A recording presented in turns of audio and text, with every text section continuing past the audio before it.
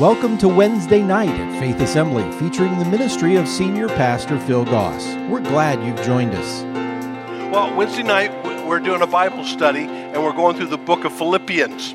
And tonight, we're going to go through Philippians chapter 1, verses 27 to 30. So, it begins with a citizen of heaven. A citizen of heaven. Remember, Paul's in jail. He's a Roman citizen.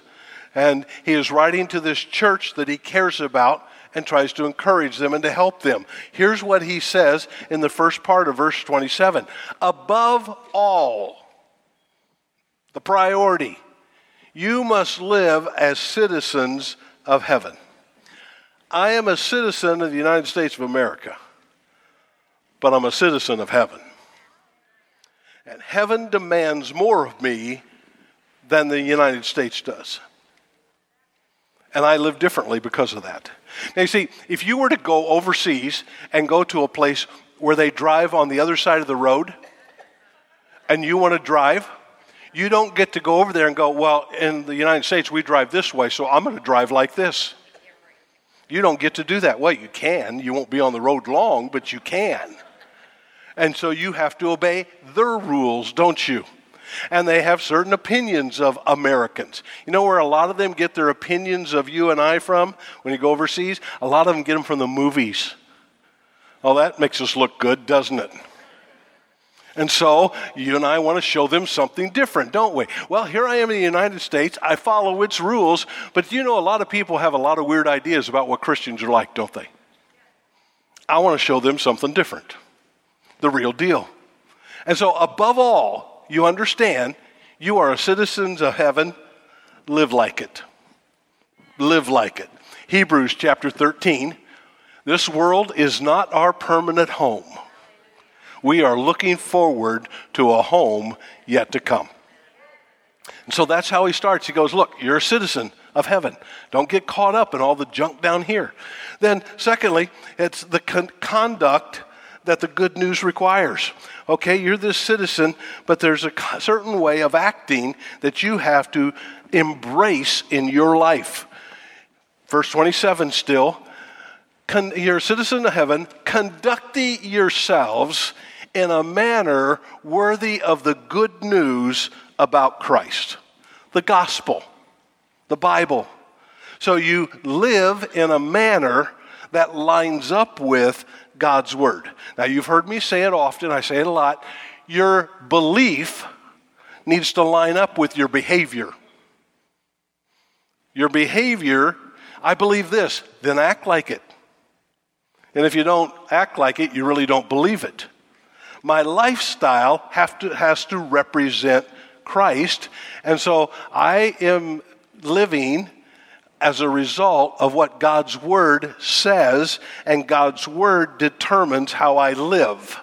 Not me, not other people, but what does the good news say about that? I will live my life according to the good news that I know, not the bad news that I hear on a regular basis. See, a lot of people hear the bad news and, wring their hands and think, that's horrible. We got good news. And the good news is better than the bad news.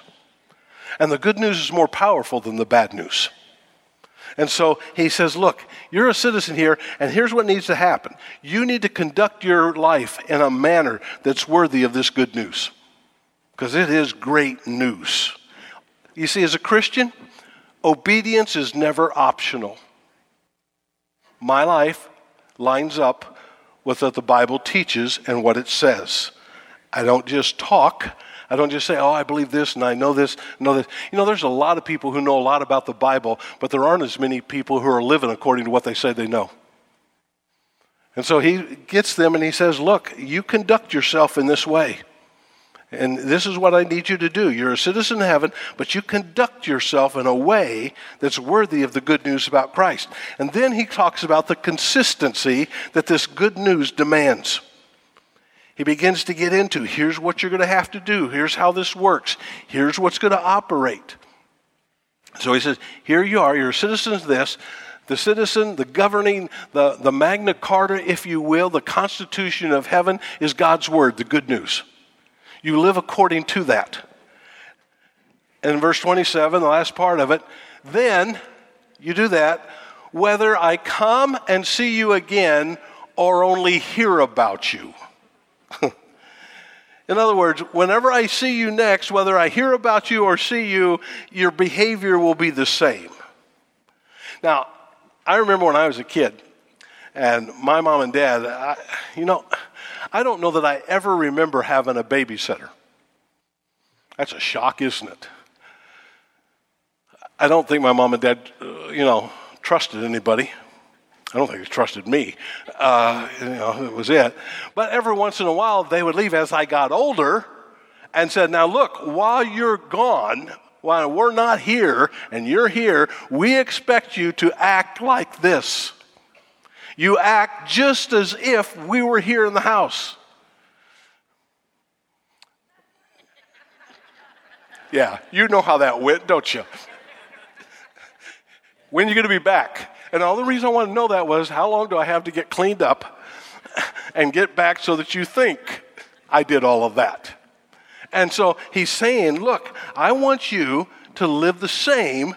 Whether I hear about you, whether I see you, everybody will be the same. That you and I live the same, whether we're at home or at work.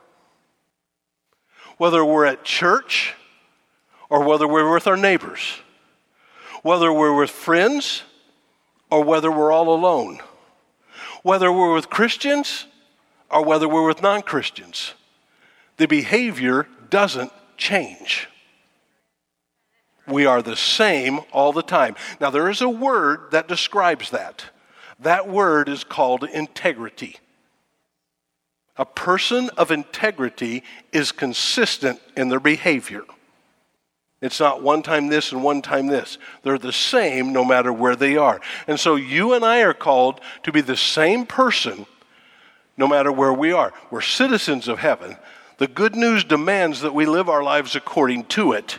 That way, no matter where you see me or how you see me, I will be living my life the same because there is a consistency that's demanded. One of the hardest things to be is an inconsistent Christian. You're going to be frustrated a lot. One of the hardest things for other people to see is an inconsistent Christian. They see you one time, you're, oh, wow, that person's really great.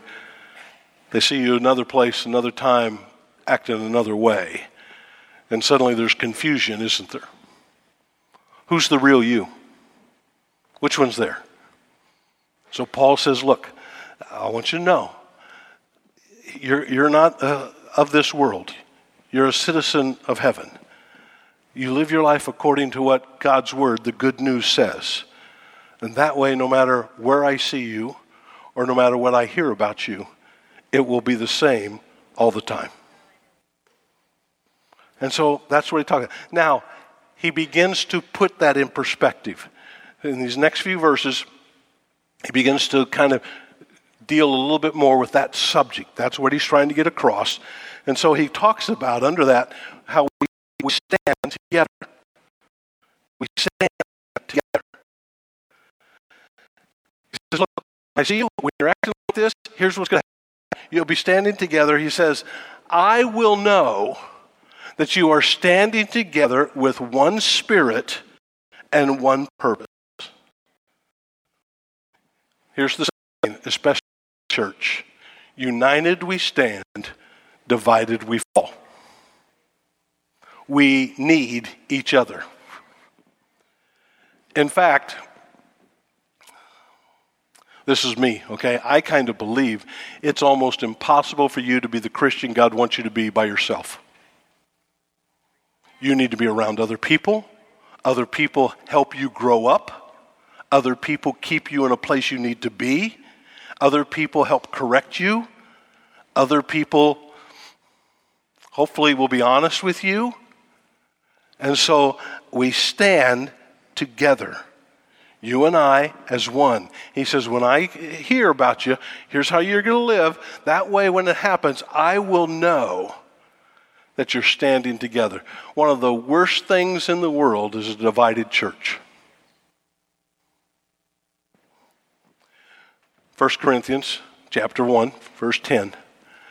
I appeal to you, dear brothers and sisters, by the authority of our Lord Jesus Christ, to live in harmony with each other. Now, how many of you understand that if you're going to live in harmony with other people, you don't always get your way? Right, you know. And if you're married, you never get your way. Just kidding, okay? But you're willing to give, to walk together. You don't have to have it the way you want it to be. You're willing to accept others. You're willing to give. You don't have to demand, well, I want it like this, and I think this is how the way. And people like that are very selfish people, aren't they? So he says, look, I want you to live in harmony with each other. Let there be no divisions in the church. Rather be of one mind, united in thought and purpose. How can we be united? It's very simple. We are going to live our lives according to the good news. We serve the same God. We have the same Bible. We have the same purpose. We have the same Spirit. And he says, I want you to stand together. I want you to know that. Then he says, I want you to strive together. I want you to strive together. Again, this is the end of verse 27. All these thoughts are just out of that one verse. It says, fighting together. Now, not fighting each other, fighting together for the faith, which is the good news. We fight for the truth with our words and our actions. It's a battle. It's a battle to live a godly life. It's not simple. It's not natural. We have this carnal nature that constantly goes against it, don't we? And so together, he says, fighting together. Again, you need each other. Ephesians chapter 4, he writes this, make every effort to keep yourselves united in the Spirit, binding yourselves together with peace. For there is one body, one Spirit, just as you have been called to one glorious hope for the future. There is one Lord, one faith, one baptism, one God, Father of all, who is over all, in all, living through all. So he says, look, I want you to work together. I want you to stand together as you continue to go forward in God. I want you to strive and fight together. Fight for truth, because you and I understand in this world that we live in, it is a battle for us to maintain the truth. The truth is under attack all the time. And so he goes on, then he says, we are saved together. We're saved together. Verse 28, don't be intimidated in any way by your enemies. Now, who are your enemies? Your enemies are the people who don't believe in God. Your enemies are the people who go against God's word. Don't let them intimidate you.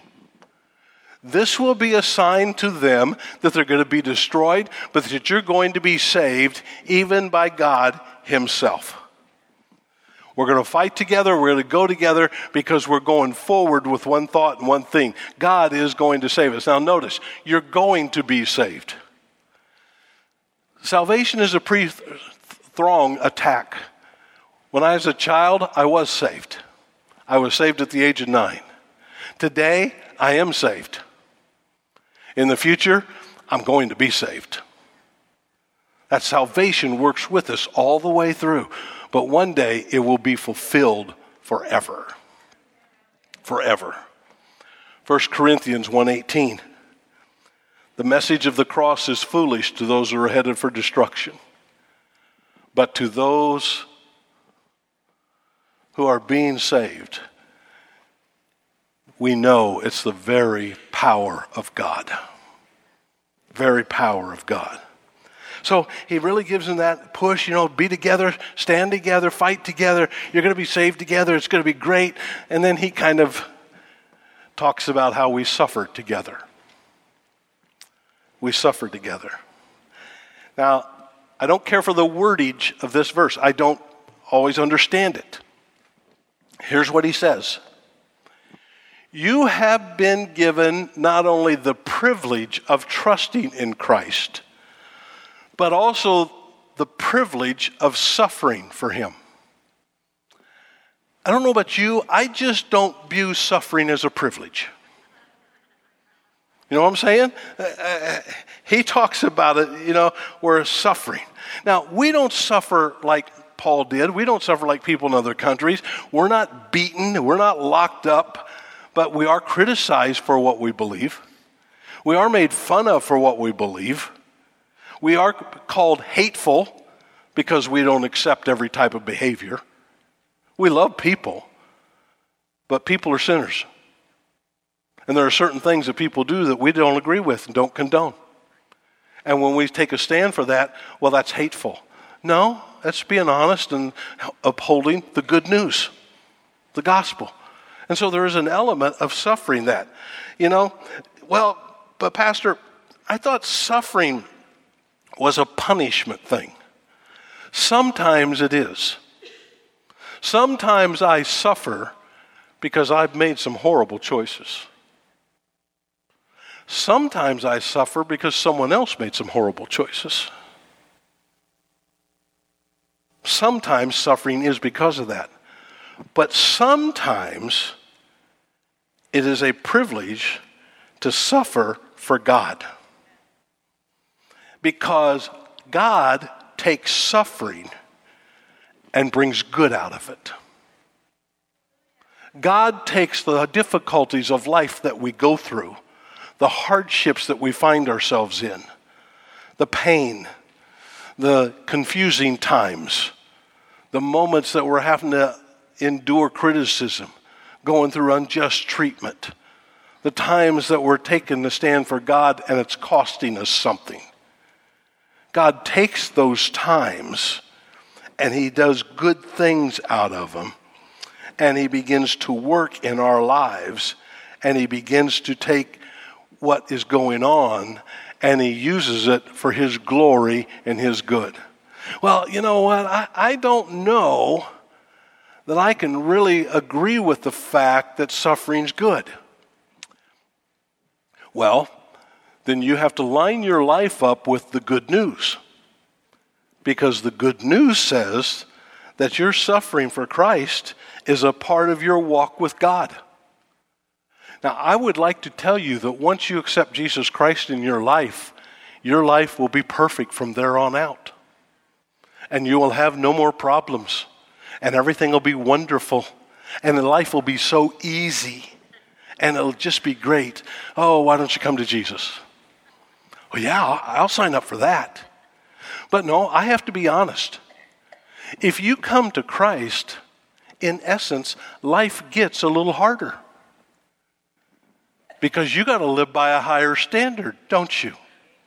You don't just get to give in to your nature. You don't get to just do whatever you want. You don't get to form your own opinions and do your own thing. And, well, this is what I think, and this is what I believe, and this is how I think it should be, and everything else. And we're good at doing that, aren't we? Rather than, hold it, what I believe and what I think is lined up with what God's Word says and how it operates. And when I live according to that Word, that means that every day I have to say no to me and yes to God. And that's hard. Because I don't like being told no. None of us do. And so we come to that place where we say, okay, I'll live for God, and I know that sometimes I'm going to be criticized. Sometimes I'm not going to be invited to things that other people are because they just don't want me around. Okay, so be it. Pastor, come on. How in the world can good come out of bad? Let me show you the greatest illustration of this in the world. Hebrews chapter 12. Therefore, since we're surrounded by such a huge crowd of witnesses to the life of faith, let us strip off every weight that slows us down, especially the sin that so easily trips us up. You know what that is, don't you? We all have it. We all have some issues that are harder than others, don't we? Let us run with endurance the race that God's put in front of us. Let us keep going. Let us not quit. Let us not give up. Let us keep going forward. We do this by keeping our eyes on Jesus, the champion who initiates and perfects our faith. In other words, we come to faith through Jesus Christ. He initiates it. He perfects it through suffering, through hardships, through difficulties, through His Word. Because of the joy awaiting Him, He endured the cross, disregarding its shame. None of us have suffered like that. That was hard. But now He is seated in the place of honor beside God's throne. You look beyond your present circumstances and you know that one day it will be worth it all. That our citizenship is in heaven. We live for there. We know we're going there. We're going to be saved. And no matter what we go through here in this planet, it will be so insignificant compared with the glory that will be ours later. You look beyond the present to see the future, and there's joy in that. And then Paul wraps this up. We struggle together. It's work. Now, we don't want to work. We all want to retire. Because God knows when you retire, you do nothing anymore, do you? Unless you talk to the people who've retired and they say they're busier than they were before. But he says, we struggle together. Notice what he says in verse 30. We are in this struggle together. We're in this walk, this journey together. You are not alone. You do not have to do this by yourself.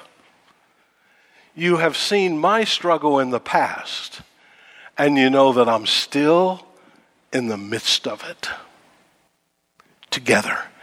It's always a little easier when you know it's not just you. Although sometimes we think, oh, what I'm going through is so hard. Nobody's ever been through what I've been through. You just don't understand how bad this is and how hard this is, and you just don't know, and you just don't understand. That's just not true. Because the Bible tells us there's nothing that happens to any of us but what isn't common to all of us. And so he says, look, you're in this struggle together. Good news. Because one day, we're going to go home. One day, we get to be in a place forever where all the sickness, the sorrow, the suffering is over with. And so that Hebrews passage I read just a moment ago, here's verse 3 in it. Think of all the hostility He, Jesus, endured from sinful people. Then you won't become weary and give up. And you have not yet given your lives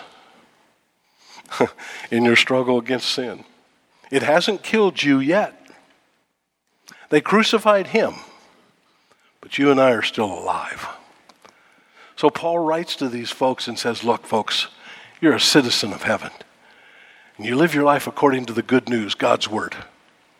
And that way, no matter when I know of you or hear of you or see you or hear about you, you'll be the same. Because we're all in this together. So the great news is this. You are not alone. You are not alone. God is with us. People are with you. And God will be faithful. And we will get through it. And He will be victorious out of it. So maybe tonight you're going through a struggle. Maybe you're going through the suffering part. Maybe you're in a place where you feel like you're just standing all by yourself and nobody knows. Would you take a moment and reject that lie? And just talk to God and say, God, thank you for I know I'm not alone. There are people with me, people who care, people who are able to help. And God, we look forward to that day. Lord, tonight we just thank you for putting in perspective to us life. You've called us out of darkness. You've called us to your light. Lord, help us to realize where our loyalty lies and where our citizenship is, and that we live according to your word.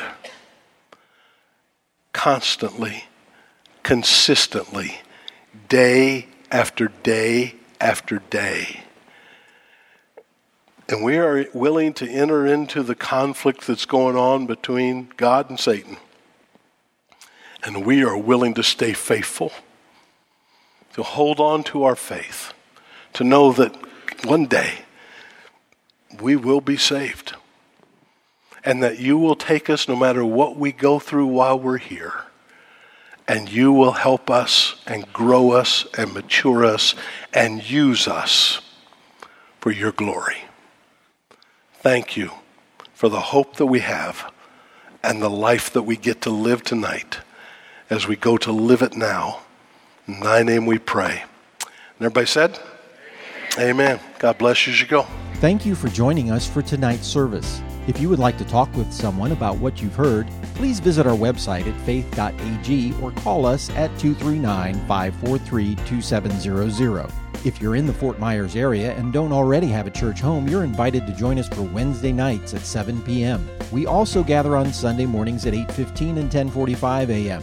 Faith Assembly is located at 7101 Bayshore Road. Join us again next time for Wednesday night at Faith Assembly. Faith Assembly's Wednesday Night is a production of Faith Assembly Media Tech, North Fort Myers, Florida.